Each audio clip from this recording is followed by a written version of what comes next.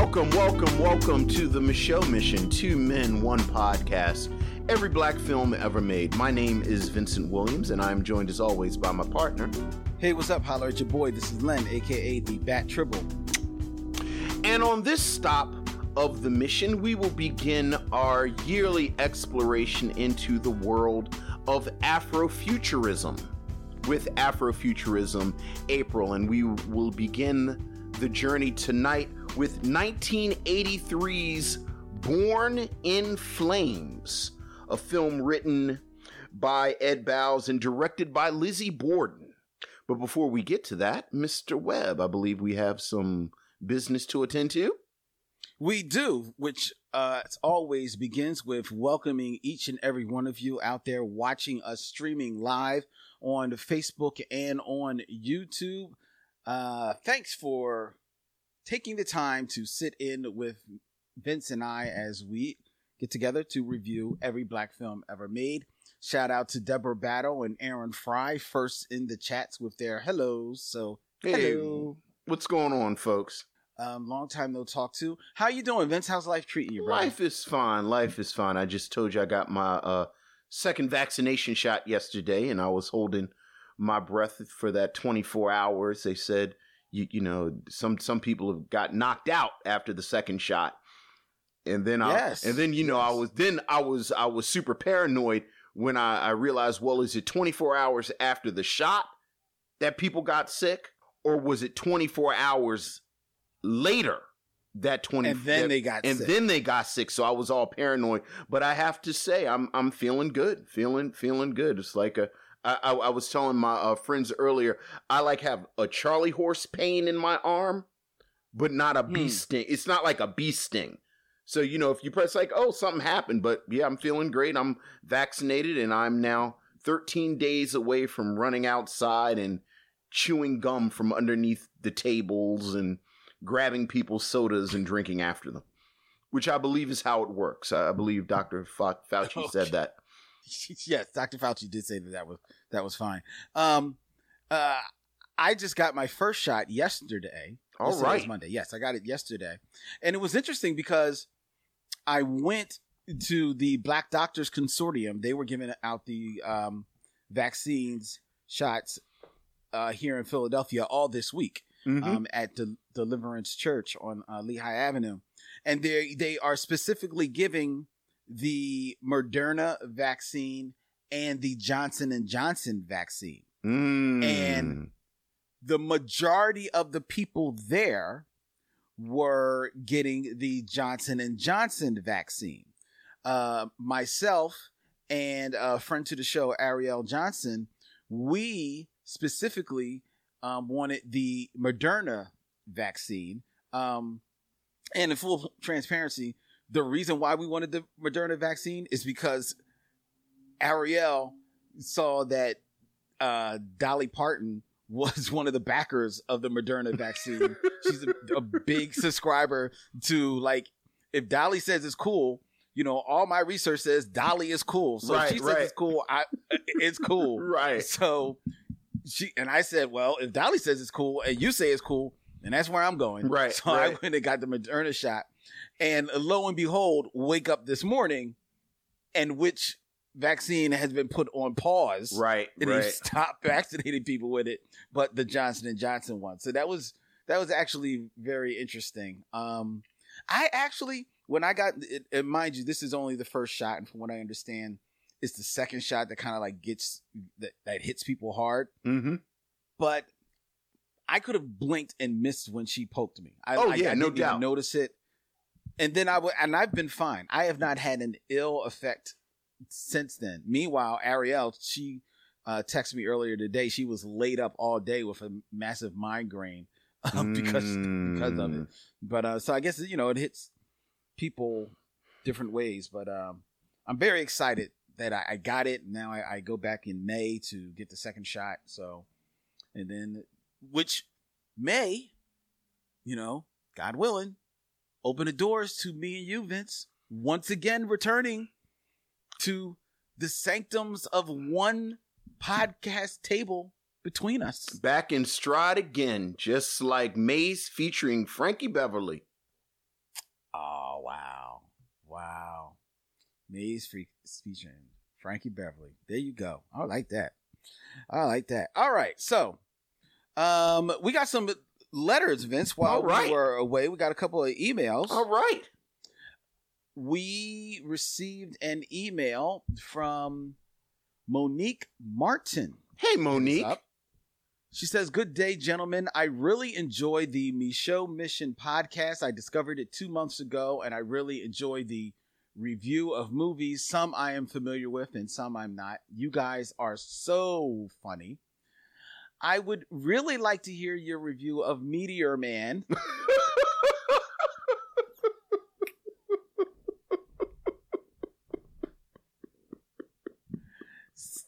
Starring and directed by Robert Townsend. Oh, is it now? I really you don't say. I really love that movie, and I can't find it anywhere. This movie had such amazing cast. Robert Townsend, Marla Gibbs, James Earl Jones, Bill Cosby, Don Cheadle, Eddie Griffin. Oh, yeah.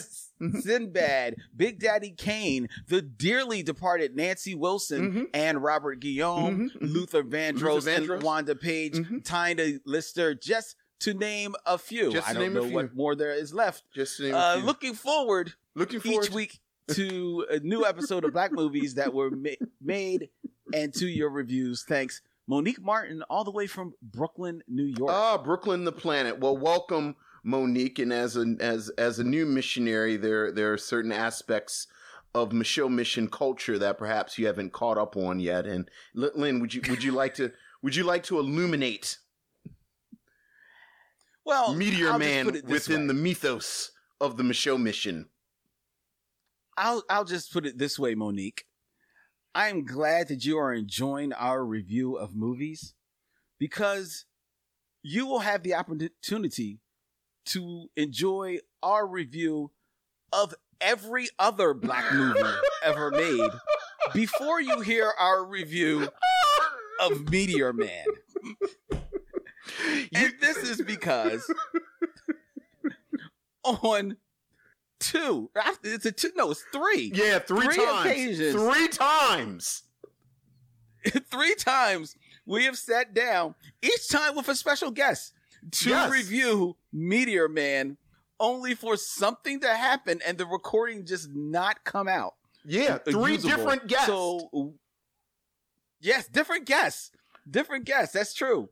So it has now been decreed that Meteor Man will be the very last film that we review. So we're going to get there. We're going to get there, but no time soon. Look forward to the review of Black Panther 3 before Meteor Man. Black Panther 3 Ghost Protocol before we get to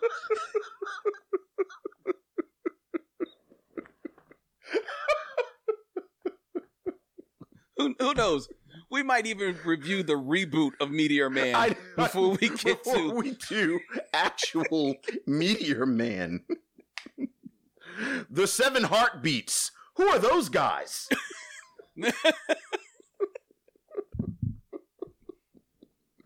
Oh God. But thank you, and welcome. Thank you and welcome, Monique. Thank you very much. Thank you. We also heard from H. Giardina, who gave us a 5-star review on iTunes, Vince. Oh, thank you, H. Giardina. They say, fantastic podcast. Vince and Len are great hosts. I love the ambition of this project, and I love the insightful, deep, and often hilarious discussions around classic films and deep cuts alike. If you're looking for a place to start, I highly suggest the Body and Soul episode, which gives great insight into the story and history of the podcast's namesake, the great Oscar Micheaux. Oh, okay. Well, thank you. Thank you. And that is a good recommendation for people. Yeah. Thank you and welcome. And we got one more notice, Vince, and this one came by way of Twitter. Okay. And this is from longtime fan of the show, Chris Ali. Hey, what's up, Chris? Who says, reaching out to tell you how much I love the Ghost Dad episode. However, man, there is a consistent observation and critique you brothers address, and that is the issue of colorism. As a light-skinned, proud black man, I would like to raise the point that it's apparent you brothers find an issue with Cosby portraying light-skinned talent on screen. I was curious if you brothers could give a little conversation to that topic. Devoted missionary, proud to know and love your podcast. Y'all represent us well. Much respect, Micho Men. I don't even think it's controversial to say that colorism is an issue with black people. I think, frankly, colorism is an issue across the board, but we talk about black folks. And I do think that if you look at Bill Cosby's career in totality, okay, this is something that has come up with him, that he tends to favor lighter skinned black talent. And I think it's not even a matter of levels of talent. Like someone like, you know, like I think Lisa Bonet was an actual talent. Like I thought Lisa Bonet very much had an it factor. And as someone who, it's so funny, I just saw an interview with Malcolm Jamal Warner earlier today, talking about just having kids and post everything with Cosby, dealing with the Cosby Show, and ultimately falling down on the side of watching the Cosby Show. And as someone who kind of unapologetically still studies the Cosby Show, I think from the very beginning, someone like Lisa Bonet had that it factor. Okay. Having said that, there are other examples, and I think we talked about it in Ghost Dad, frankly, where the talent is not there. And right. I think there are people who get roles, and again, I'm not going to go through Cosby's career with a fine-tooth comb. I will just say this: we weren't the first or fifth people to point this out, where you see people in roles where he had decision-making power. And I think it is fair to ask, is this an example of an aspect of our culture that we need to always check? So, I don't know if that's enough context. But to be fair, let me ask you this. When you say that this has been something that has been addressed and brought up as an issue in regards to Bill Cosby and his career, are you saying that this is something that that you have noticed, or other people have noticed and you've seen it commented on? I think there was a fair amount of criticism in the 80s around the Cosby Show, around Different World, and then there were retroactive discussions about his pre-Cosby Show work. And then sort of afterwards about this issue. And frankly, I think the kind of conversations that we have about somebody like Kenya Barris around this same issue, the foundation is the Cosby criticism. So, look, I think it's a read. I tend to go along with that read. I think it's something we always need to keep track of. I think it is very much an issue in our art. You know, just to build out from Bill Cosby. And I think that is why creators like a Issa Rae or a Tyler Perry really kind of, really kind of get this acclaim that they get because they are within the context of so many parts of our culture where, let's be clear, where black men are in positions to make casting decisions. Make these casting decisions along the paper bag rule. Okay, wait a minute. I just want to make sure that I'm understanding it correctly. When you mentioned Issa Rae and Tyler Perry. Yes. I think those are two creators who have very deliberately cast brown or black actresses. Okay. All right. I thought that's what you were saying. I just wanted to make sure.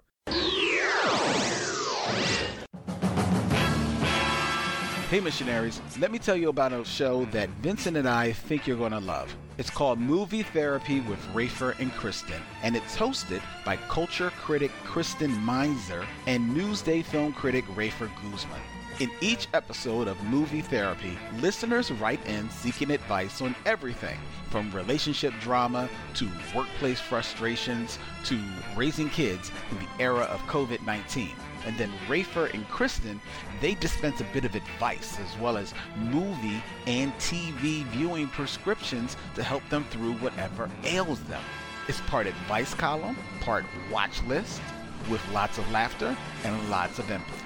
Check out Movie Therapy with Rafer and Kristen, available on Apple Podcasts or wherever you listen to your favorite shows. And I do think that as more and more black creatives are exercising their power behind the camera, and making names for themselves thereof in that sphere, I think you do see it slowly being reflected in front of the camera. You know what I mean? Right. I was actually just thinking about a show that has brought up a little bit of an issue as of late, that premiered on Amazon recently, Them, which is a new show from writer, executive producer Little Melvin. And it's kind of like it's going to be an anthology type of show, but it's an anthology like horror series set in the 50s.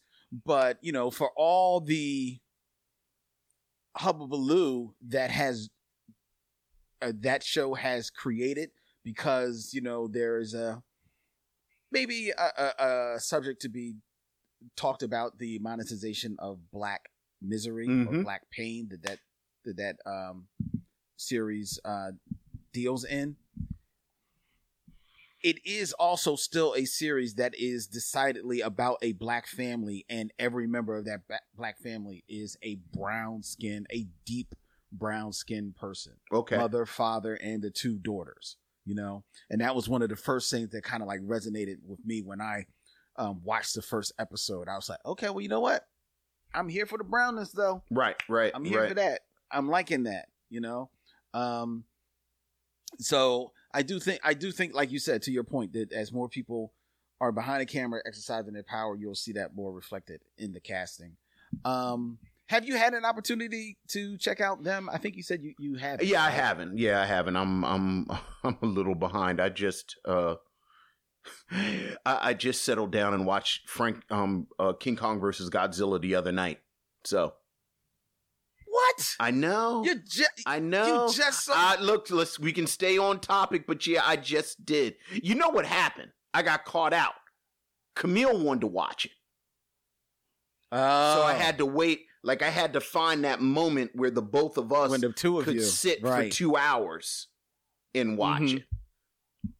Well, we're both Godzilla fans, but you're the kaiju master. Look, here. We can stay with them. We ain't got to talk about Godzilla, and we don't got to talk about. All right. That'll be trailer talk. That'll be trailer talk. Right. We stay on course. Right. Go ahead. Them, but no, I haven't seen it. You have.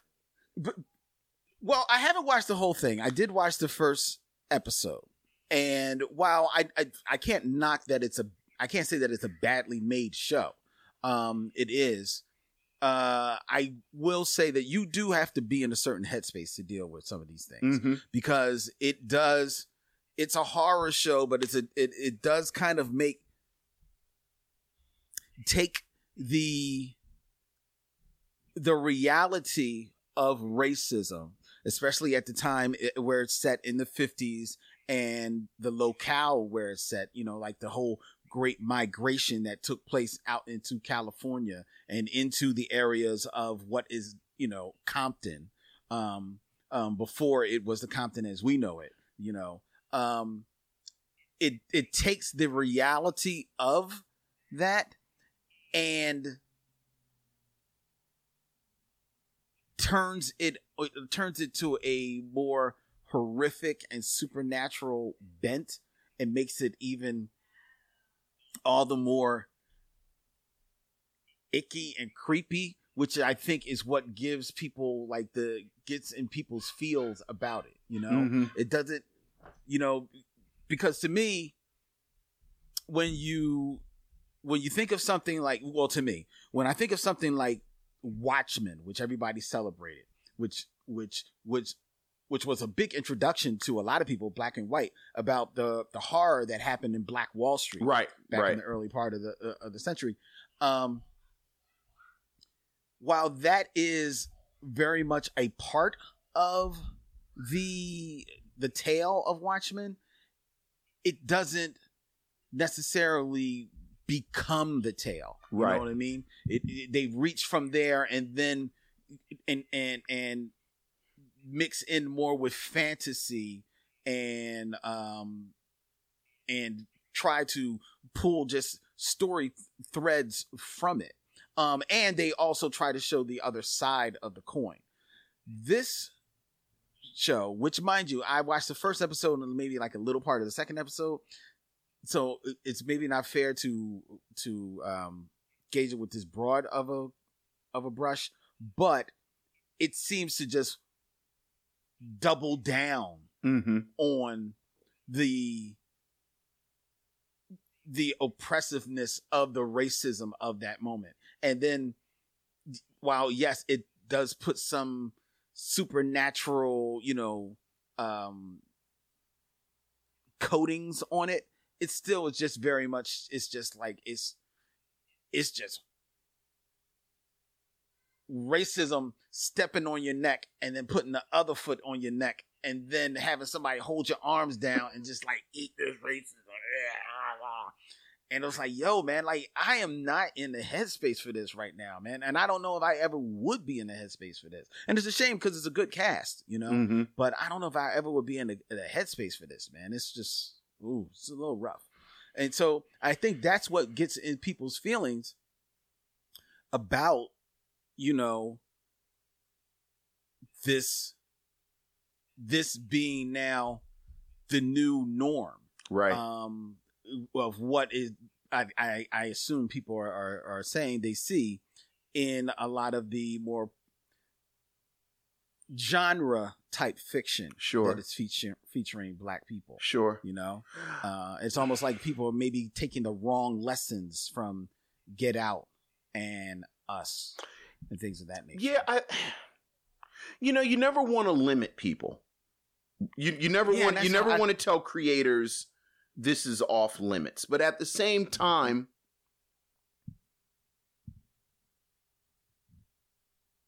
you do have to ask, what do you bring to this? Mm-hmm. A setting like the 50s and racism in the 50s, you and I have, or rather I've kind of rolled my eyes over the years. White people going to keep making movies about World War II from now on. Baby boom, it's a baby boom. Tom Hanks and Ron Howard are somewhere right now dealing with the treatment for the fill in the blank of the greatest generation with some brave white guys in World War II. And I guess my question, much like I have for them, is it's just a setting, but what do you bring new to this setting? What new do you have to say? What new do you have to say? And I haven't seen them, although I've heard almost unanimously the same critique that you just had. I don't know if I've heard one critique of them that someone said this is a worthy addition to Black storytelling, frankly. And this is just anecdotally and just reading reviews and things. And I always wonder who is the audience, because as you said, as a Black audience, we have enough trauma just every day and just in our general, yes. like we don't need this trauma as entertainment. So if the Black audience is your audience, what do you think you're bringing to them? And if the white audience is your projected audience, then now we have to have a whole different conversation about Black pain as entertainment for this white audience. And I just want to see different things. And it's funny, you mentioned the two films by Jordan Peele, Get Out and Us, both very much Black horror films. Very different from one another. Both of them very different from the original Candyman, which Nia DaCosta is remaking, which I suspect will be different from the first two films that I mentioned, as well as Candyman. All of those different from something like Beloved, which we've talked about, which is a period piece. Yes. So all of them different from Lovecraft Country, which had a lot of elements of horror and was also a period piece. So I do think there's a way to do it. I just think, and again, I haven't seen them, so I don't know, but I am looking forward to more projects that go beyond the pain, if you will. Right. Beyond the pain. And, even something like I was never a big fan of a film like Saw, which in my mind was just sort of porn. It was just pornographic with the way it fetishized pain and all of this stuff. And I certainly don't want to see a Black version of it. But I think conversations like this are healthy. Like I think this push and pull, and I have to say I haven't read any interviews with the makers of them. And I think, isn't Lena Waithe the producer? She's an executive producer. And something like, that wasn't Lena Waithe that produced Bad Hair, was it? That was Justin Simien. Yeah, that was Justin Simien. Right. Another horror movie, very much Black, but it was doing different things. And while Black culture was a seed for it, it still was just a horror film that just featured Black people and Black culture. It wasn't like it wasn't porn. It wasn't fetishized. Right, but it was taking an aspect of our culture and having fun with it. And again, I think there are a lot of aspects of Black culture you can pull from and make a specifically Black film and build horror into it, if you will. And to be fair, there are I believe that there are instances in our history in that you can also pull from and make into horror. You just got to be a little, maybe, I don't know. Like you said, I also was on that fence. Like you want to give creatives the opportunity to tell their tales, especially if you see that it is a Black creative that is doing it. Sure. Like Little Melvin, the writer director of it. So you want to give him the opportunity to tell his story, but and he can't help the time into which it is released and what has been going on, lately in these streets. That doesn't, just makes it just like even more of a doubling down on what's going on. Like, dude, like we don't need this because it's right there in the streets. It's right there on the news. You know what I mean? And frankly, I reserve the right, as all members of audiences, to reserve the right. I'm just not messing with that. Like I have to protect my own headspace. Yeah. We're talking about them. I just watched a trailer on Netflix. They're doing an adaptation of the Walter Dean Myers YA novel Monster. Mm-hmm. And just watching the trailer and you know, Jeffrey Wright is in it, and it, you know, it looks fantastic and it's beautiful. And I did, when the trailer went off, I actually said, yeah, I'm not watching that.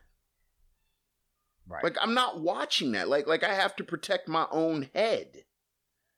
Mm-hmm. And there's a lot of this stuff that is, you know, I also like the fact that so many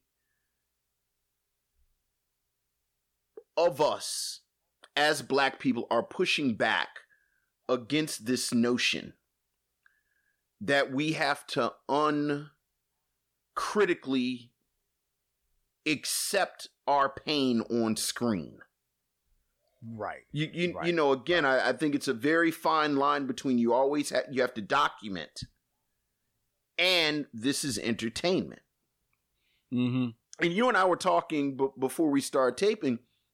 This is something that has always been part of the conversation about Black art. Like you know, I'm teaching Frederick Douglass right now, Frederick Douglass's slave narrative. And there's this extraordinary passage at the end of the book.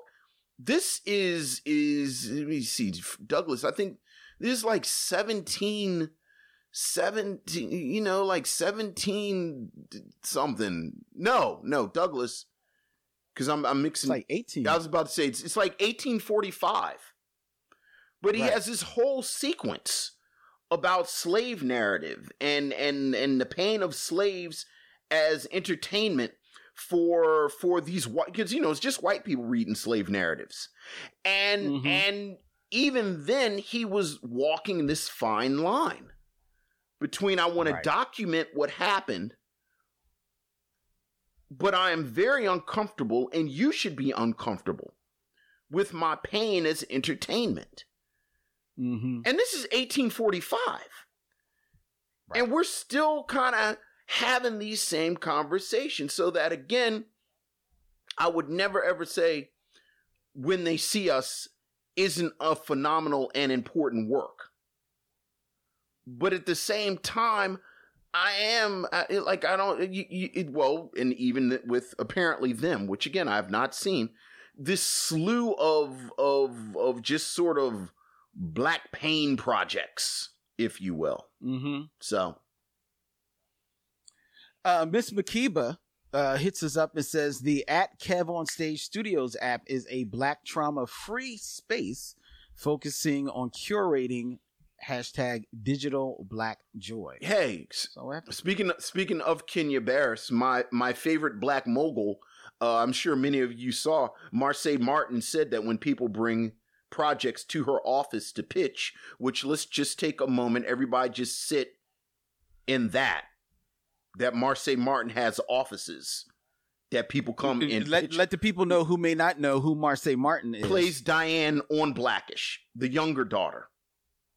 The youngest on Blackish. Right. Well, the youngest of the I was about to say, right now they got the baby, but yeah, who was a little girl and now has grown into this extraordinary young woman and creator and producer, and she said her rule is no Black pain. Mm-hmm. So, Amen. Well, Vince, we heard from Miss Makiba, which means that it is now officially. That's right. We can get into the work. We can get into the work. I you know what? I really think she times it. She's like, yeah, they've talked long enough. Let me say something real quick. So I can remember we got the letter like last year, a couple of years ago, where the missionary said we should put a marker for when the actual.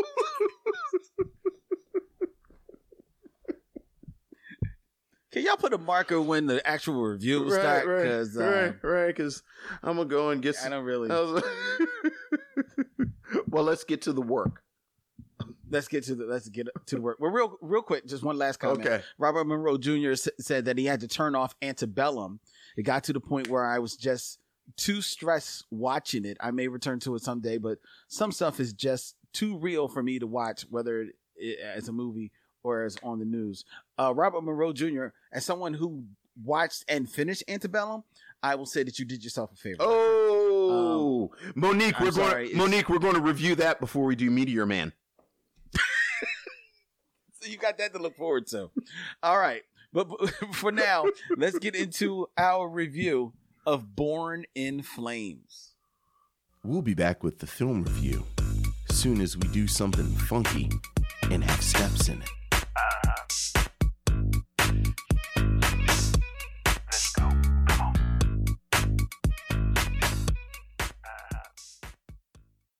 Adelaide Norris, 24. She seems to be the founder of the Women's Army. Homosexual? Yes.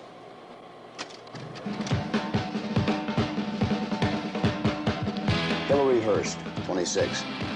And we figured her to be the acting leader of the Women's Army. Any general questions you may have? Why is it called Women's Army? I thought army is for the men. That sounds awfully masculine. Wake up, she is in a love. She is in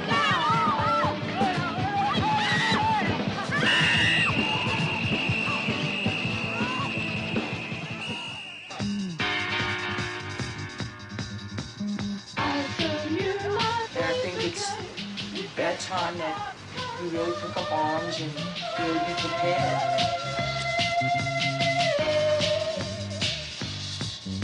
The working class about its name of America's mystery, not remade. We are born in flames. We are born in flames. We are born in flames.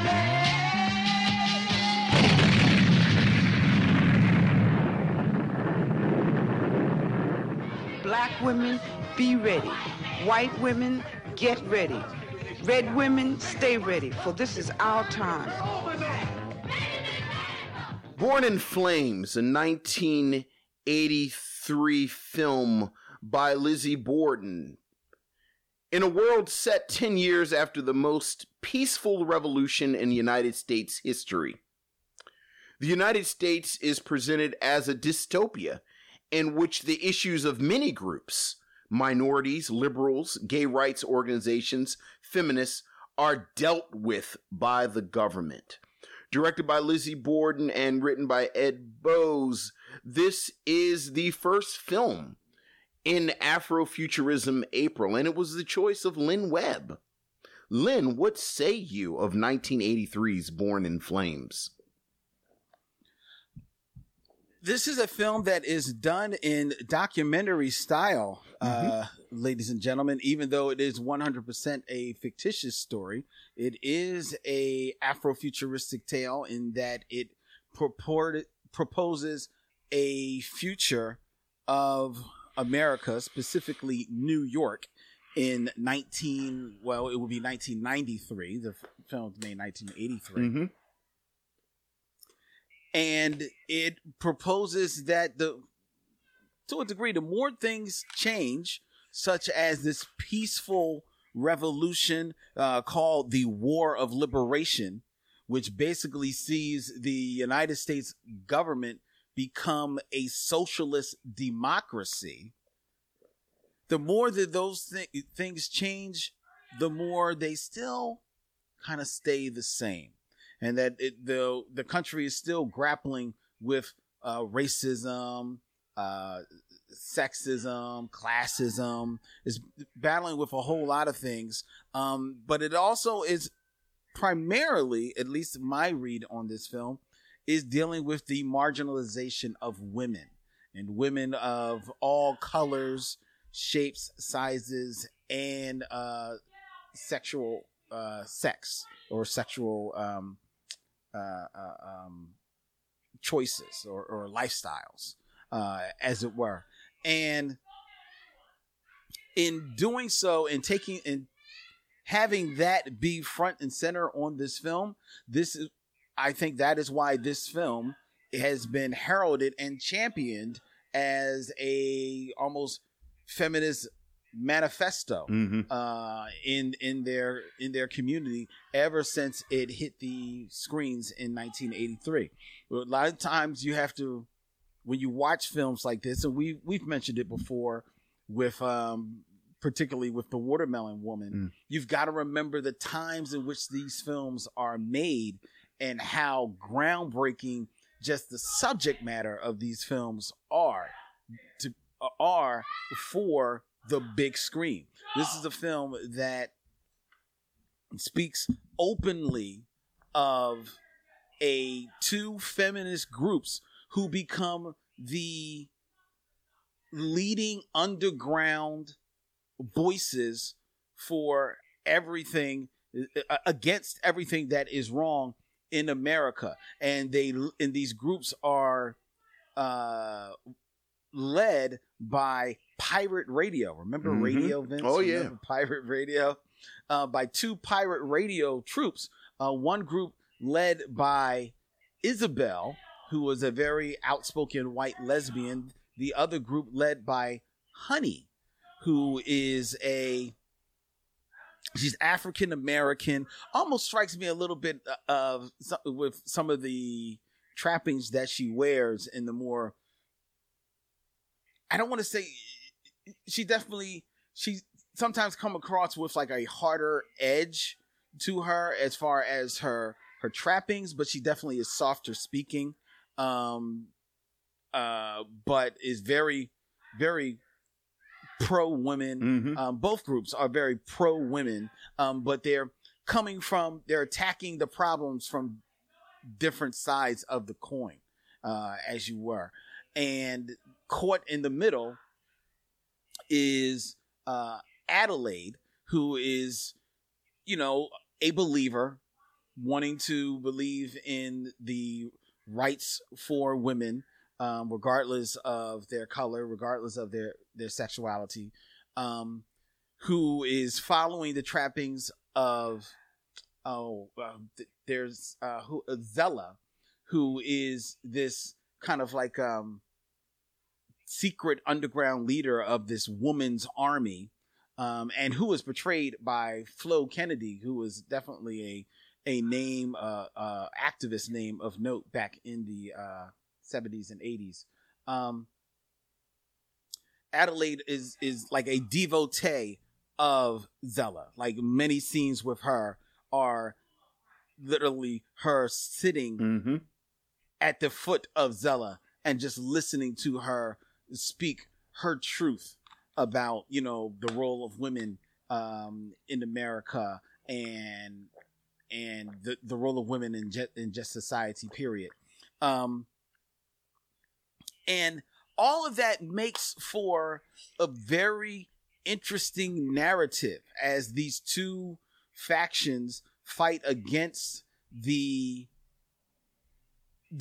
government, which, while it's a socialist democracy, is still very much led by men, still very much led by white men, who are seeking to impose, their wills, their thoughts upon the population of women, and sprinkle them little nuggets here and there, like, it's about time that women get paid for housework, and that is only after taking away many of the jobs that women had fought long for, in the wake of this war of liberation. And all of that makes for a really interesting storyline for this film that, like I mentioned, is told documentary style. So it's told with quote unquote news clippings, news reports on television, people reporting, what happened in the War of Liberation, the ongoings of the government, the actions of the women's army, who are branded as vigilantes because they dare to stop violence in the street against women, in non-violent means. There's a woman that is attacked on the street openly on the street, screaming at the top of her lungs on the street. She's attacked by two men, and no one comes to her rescue except the women's army comes riding up on their bicycles and just blowing whistles just to make it that much louder of a scene until the men are more or less shamed to run away. And yet they are the ones that are branded as vigilantes for this act and the people that need to be shut down. And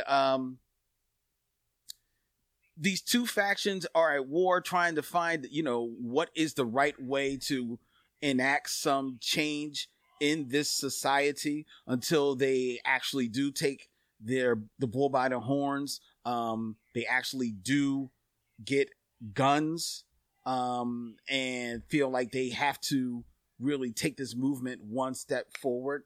And that also is in the wake of, again, Adelaide, who was our window into this world, who suffers what is really a bit of a heartbreaking tragedy becomes her in this film, and basically loses her life. I'll say that without spoiling it to say how she loses her life, but it is definitely tragic the way that she does lose her life, and she becomes a more or less a martyr for this movement that propels the last third, or maybe like the last 20 minutes of the film. And that makes for a very interesting narrative. That makes for an interesting story. That makes for a movie that is rightfully championed as this feminist manifesto, like I mentioned, that Born in Flames is. But for me, watching the film,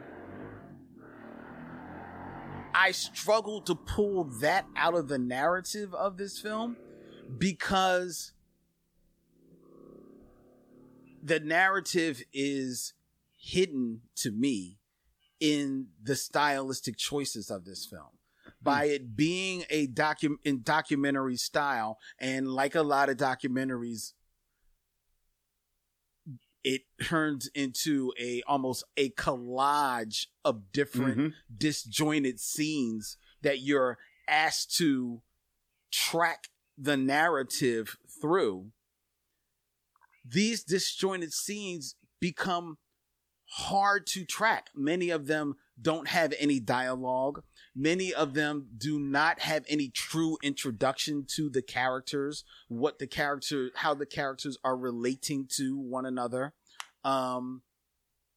Many of them are just stock footage. You can tell that there's stock footage that has just kind of been repurposed to mean something in this film. So there's a scene of people marching through the streets, and then there's a voiceover that says, "Oh, this is the women's army marching."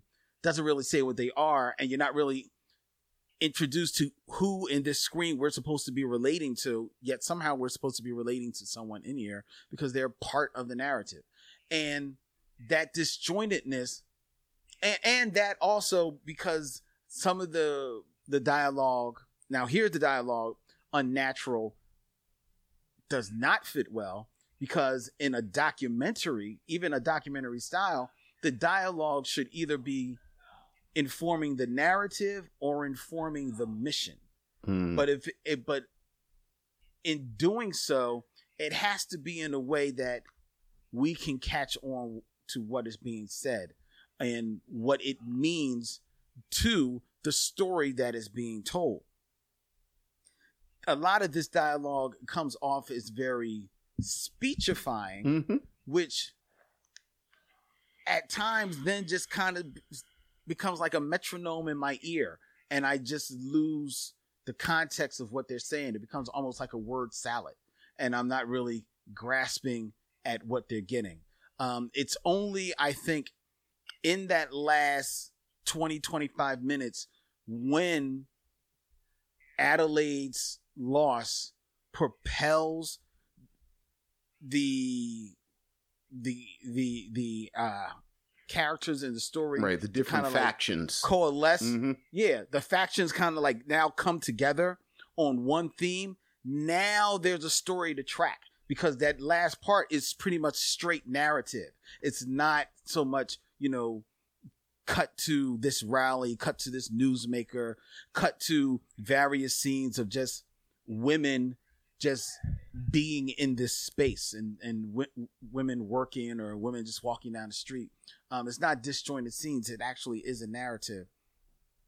So I'm able to track that, but the road to there was difficult for me, and it made me wow, I really want a champion for this film, and I really just can't. I'm not. It's not hitting me. I'm not feeling invested in what it's trying to tell me and what it's trying to teach me. I disagree with your main critique that it was hard to kind of follow the plot. And I disagree that you found it hard to follow, because I know you well enough and I know the type of things that you have watched and read. This is, in a lot of ways, superficially, a very standard science fiction storyline. It's a dystopia that has the veneer of a utopia. As you said, it's in documentary style. The film starts. It's the 10-year anniversary of the Great Revolution. And in the documentary style, it is saying we shall now basically talk about the celebration of our great victory 10 years ago over our enemies, if you will. And regardless of what your experience is with science fiction, if you will, whether you read 1984 in high school or you saw the Hunger Games movies, I actually think it's pretty easy to get the broad strokes fairly early. Like this is what this is. And for me, I could then let go of the particularities of it, if you will, which I think you're right. Okay. Like you get the sense that manifesto is the right word to use when you talk about this film. You get the sense that Ed Bowes and Lizzie Borden had this really well thought out list of political aims that they wanted to achieve with this film. And speaking of George Orwell, whether we're talking, something like Animal Farm or 1984, which I think is the same thing, they know that it's easier for people to take it in the guise of a story. Right. So that I agree. So that I think what I admired about this film was a couple of things. First of all, I actually liked some of the style choices. Like we're saying, it was in documentary style, but they're, like you said, they actually staged fake television shows. There is cinema verite with some of the characters and their lives. I loved a couple of I'll give it. I loved a couple of the montages of women's work, where you have these wonderful montages where they show close-ups of women's hands doing all of this different type of activity, including a woman putting a condom on a man. Which I have actually never seen a film of. Right. Well, me either, but you and I have never engaged in women's work, just by definition.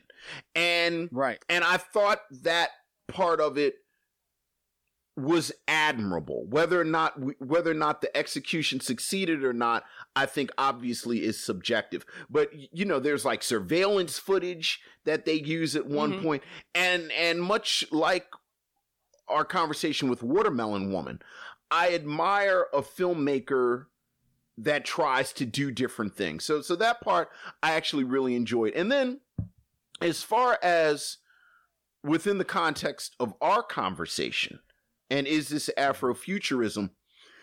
In my mind, when we talk about Afrofuturism and something set in the future, one of our baseline conversations is about representation. So it's the Uhura thing. You've now shown the future. Are black people there? Which in itself, I think, is always worthy of acknowledging, especially from a film from 1983. Second, in my mind, not only are black people there, is black culture there. So sticking with Star Trek, one of my favorite moments of the entire Star Trek series, all of them, was, I think, last season or the season before last. There's an episode of Discovery where the crew was having a party and they played the Fugees. Oh yeah. So I remember. So you know, I'm one of my real bugaboos about science fiction is they show somebody in the future and to show that they're iconoclastic and they're a badass, they're always listening to like Led Zeppelin or something. Like it's always some boomer rock that survives in the future. So I love the fact that black women were so integral to this plot. Like you said, you've got the main character, you've got the lawyer character, like it's just black women throughout. And then I have to say, as a feminist manifesto, frankly written by a white woman, I was impressed by the intersectionality of it, frankly. Like there's sort of that typical white feminist control your fertility, we want jobs. Right. But there was so much in there that was about sexism towards lesbians.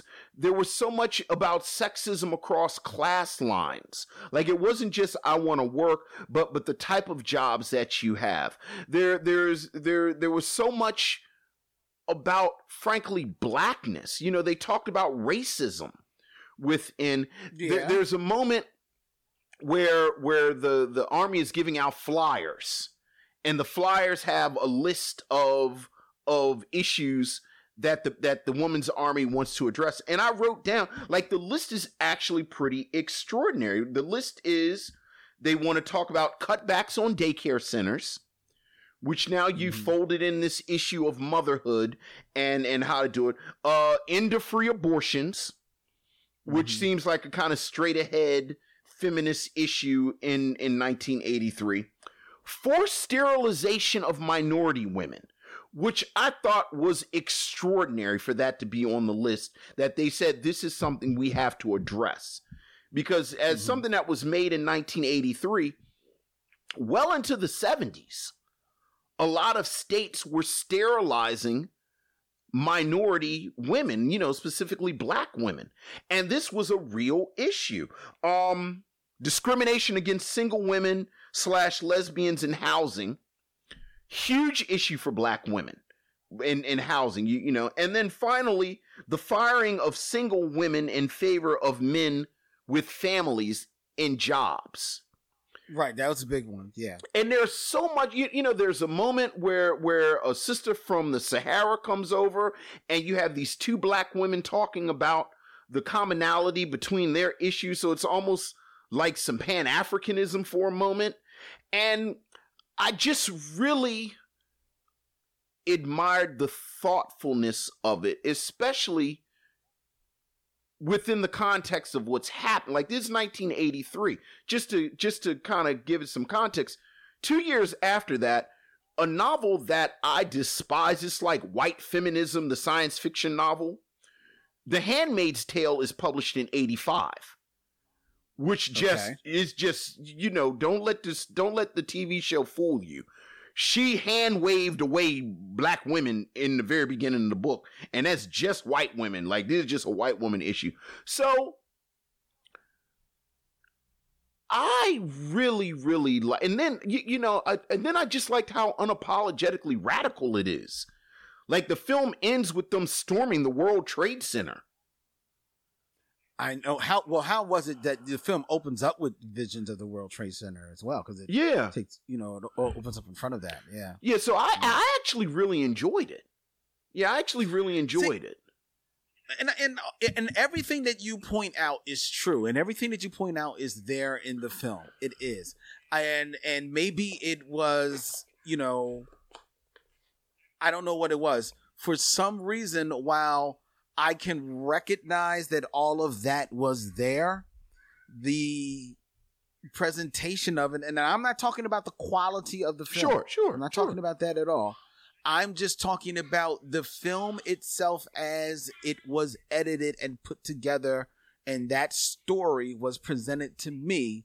It just did not hit me. A lot of things hit me as a bit of a word, like I said, like a word salad. And I can appreciate also that in 83, you don't know whether or not you're going to get another bite of the apple. So yeah, you are going to try and touch on as many things as possible, because of how, the radicalness of the film and the filmmaking, the radicalness of the subject matter, as well. So I can appreciate all of that. Yet for some reason, it just didn't hit me. Would I recommend the movie? Mm-hmm. Yes, I would. So, just cutting to the end, I would recommend the movie as something for people to watch, because I do think there is a thoughtfulness behind there. And I'm also open enough and willing enough to, to say that, there's shit here for you. Mm-hmm. And I know it because I sense it. I'm reaching for it. Maybe for whatever reason I can't get it, it's not hitting me, but I appreciate that. Maybe it will hit you, so I would definitely still recommend it to people, but it's just something about it. It's just the disjointedness of that story. I just didn't think that the story, there were moments, and again, this is a stylistic choice and maybe it's also part documentary.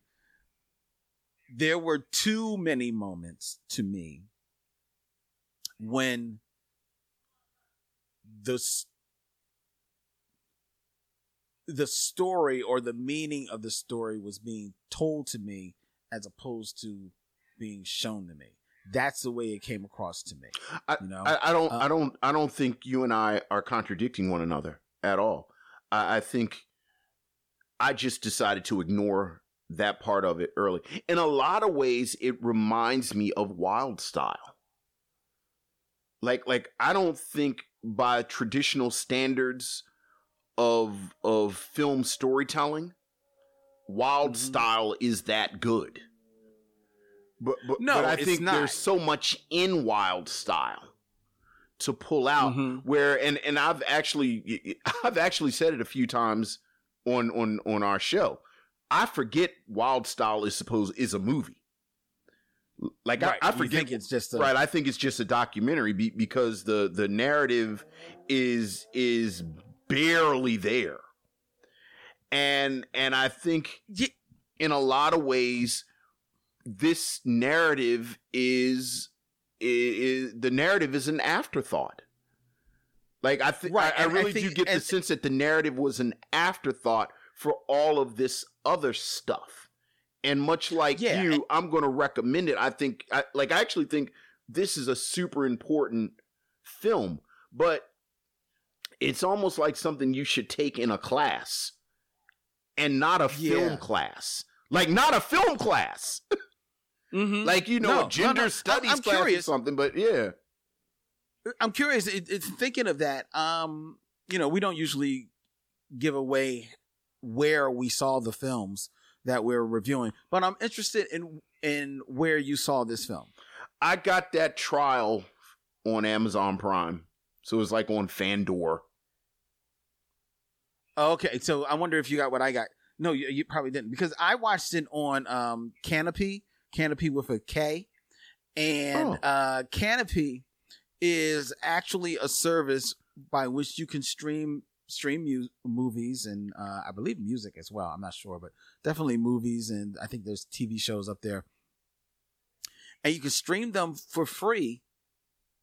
But what you have to have is a library card.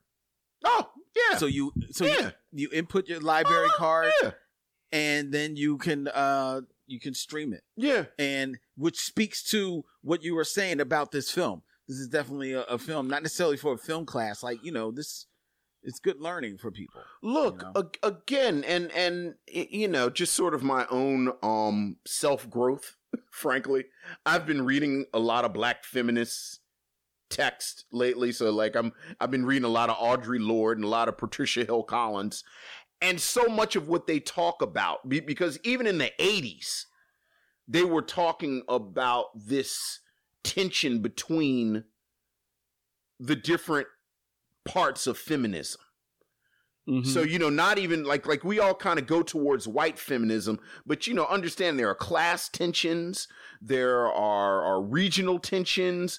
There's tensions as far as, I'm saying regional, but like not just in the United States, but between women in different countries. There is tension between lesbians, and then the way all of that kind of goes together. And it really did seem like, while all this conversation was going on, because a lot of this stuff was written that I'm reading in the early 80s when this film was being made, I get the sense that the filmmakers were paying attention to that conversation. Right. So that in 2021, where we can argue about how things have gotten better or gotten worse, it's a really fascinating manifesto to me, because in a lot of ways, this is an example of it done right. Like I'm a woman, you're a woman. We come from these different perspectives, but our gender is the commonality. We need to be allies. We need to do this. And you never ever see it work. But I thought that, again, there was a thoughtfulness to this film where Lizzie Borden was attempting to demonstrate how it could work. Like, I love the fact that in 1983, and you mentioned it, street harassment of women was acknowledged as a challenge that women were facing, alongside issues of reproductive rights, alongside issues of housing rights, alongside issues of work rights, like you said, alongside issues of acknowledging the monetary value of quote unquote housework.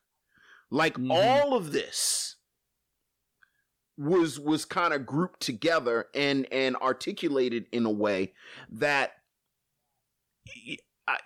that I think is important.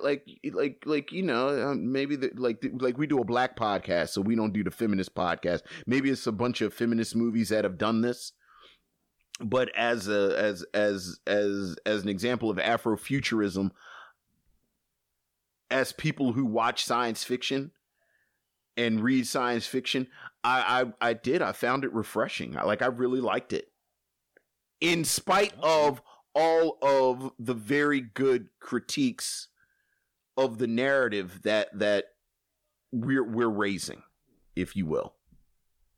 So, well, don't let us be your judge, ladies and gentlemen. Check out. Wait. I know order, structure. Remember, Bree Fawcett. She came for the professionalism. So let's keep it.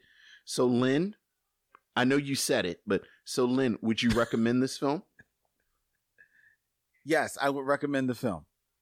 Vince, would you recommend the film? I would recommend this film. I absolutely would. All right. So, if I may, check out Born in Flames, ladies and gentlemen. It is streaming somewhere where you can check it out for free. Trust me. Check it out. And let us know your thoughts. Let us know your thoughts on Born in Flame. You can email us. Feel free to email us at showmission Email us at michonmission@gmail.com. All your thoughts and concerns about our review. You can also like and follow us on all the social medias, Instagram, Facebook, Twitter. Subscribe to the Michelle Mission at Michelle Mission on all your social medias. And go to the michonmission.com, our website, where you can listen to each and every one of our past shows, 2 Men, 1 Podcast, every black film ever made, and hit swag, where you can check out all of the cool designs that we have coming your way by way of our good friends at T Public. I just did a new design for Afro Futuristic April. All so right. you can check that out.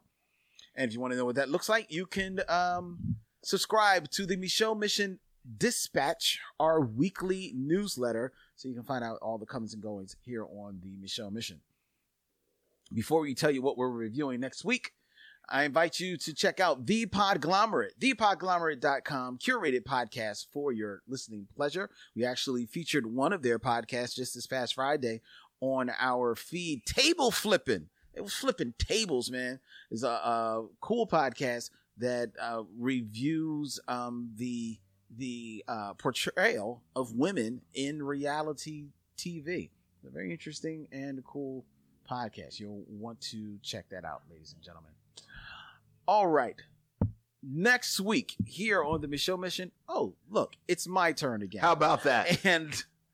And next week, Vince, let me tell you what we're going to be watching. We're going to be watching a cool film from 2018, directed by Julia Hart, also written by Julia Hart with Jordan Horowitz. And it stars Sanaya Sidney, Lorraine Toussaint. All right. And Gugu Mbatha-Raw. All right. I like the cast. Yeah, always a favorite here on the Michelle Mission. As we review Fast Color. All right. Afrofuturism April continues. Yes, it does. It's and I am very, very much looking forward to that film. All right. I guess that's about it. So maybe you're loopy from the shot. I'm not.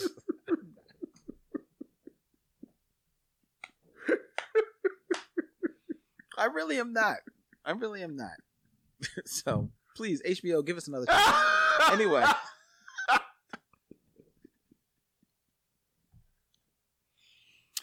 Until next week, everybody, I hope everyone stays safe and be well. He's Vince. I'm Len. And I knew there was one more thing. If you are listening, enjoying our stream, and you, for one reason or another, don't check out the Michelle Mission actual podcast, why, you are missing it. Because this month for Afrofuturist April, we are premiering a new theme music by one very talented local producer, Alexa Gold. It's called Head Noddin'. That's what she calls the track. And it will be the new theme music, all hours, for the Michelle Mission. So we don't have to worry about that cease and desist letter anymore, Vince. It's no longer a threat. I was kind of looking forward to it. Like, I wanted to get it and then frame it. Like, I was hoping it'd be on like 40 Acres and a Mule letterhead. Well, maybe he'll listen to our review of the Five Bloods. Like an angry scrawl, like an angry Spike Lee scrawl at the bottom, but okay. Yeah, he'll write it in a Sharpie. Now that's the thing you forgot? That's the only thing of note that's going on? Nothing going on this weekend you might want to share with the missionaries? Oh, yes. I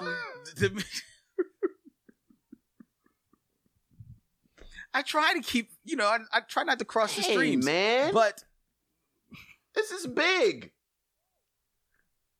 Yes, it is big. The week has come, ladies and gentlemen. This weekend, it is the week where myself and my fellow Black Tribbles will be getting together live for the world record longest live podcast this weekend on April 16th through the 18th, live in person and streaming on Lunch Table, which is the cool streaming platform presented by Blavity.com. We will be streaming 60 straight hours of podcasting starting Friday at 9 a.m. and going all the way till Sunday at 9 p.m. Promises to be a whole lot of fun. And my partner, my fellow man of me show, Vince Williams, will be joining us on Sunday afternoon as he helps referee the Great Chocolate Cake Race. Yes. Which is going to be insane as we attempt to eat Camille's confections in world record time. Oh, yeah. It's going to be a lot of fun. Hope you can take the time to check out some of the shenanigans that we have coming for you. If you haven't listened to my crew, the Black Tribbles, we get it in. We have a good time. We have a real good time. All right. We're geeky and we have fun. All right. Well, thank you, Vince. Thanks for giving me the opportunity. Absolutely. Appreciate you. All right. Now we got to get out of here. All right. He's Vince. I'm Len. And in parting, we say, We'll see you when it's time to meet again.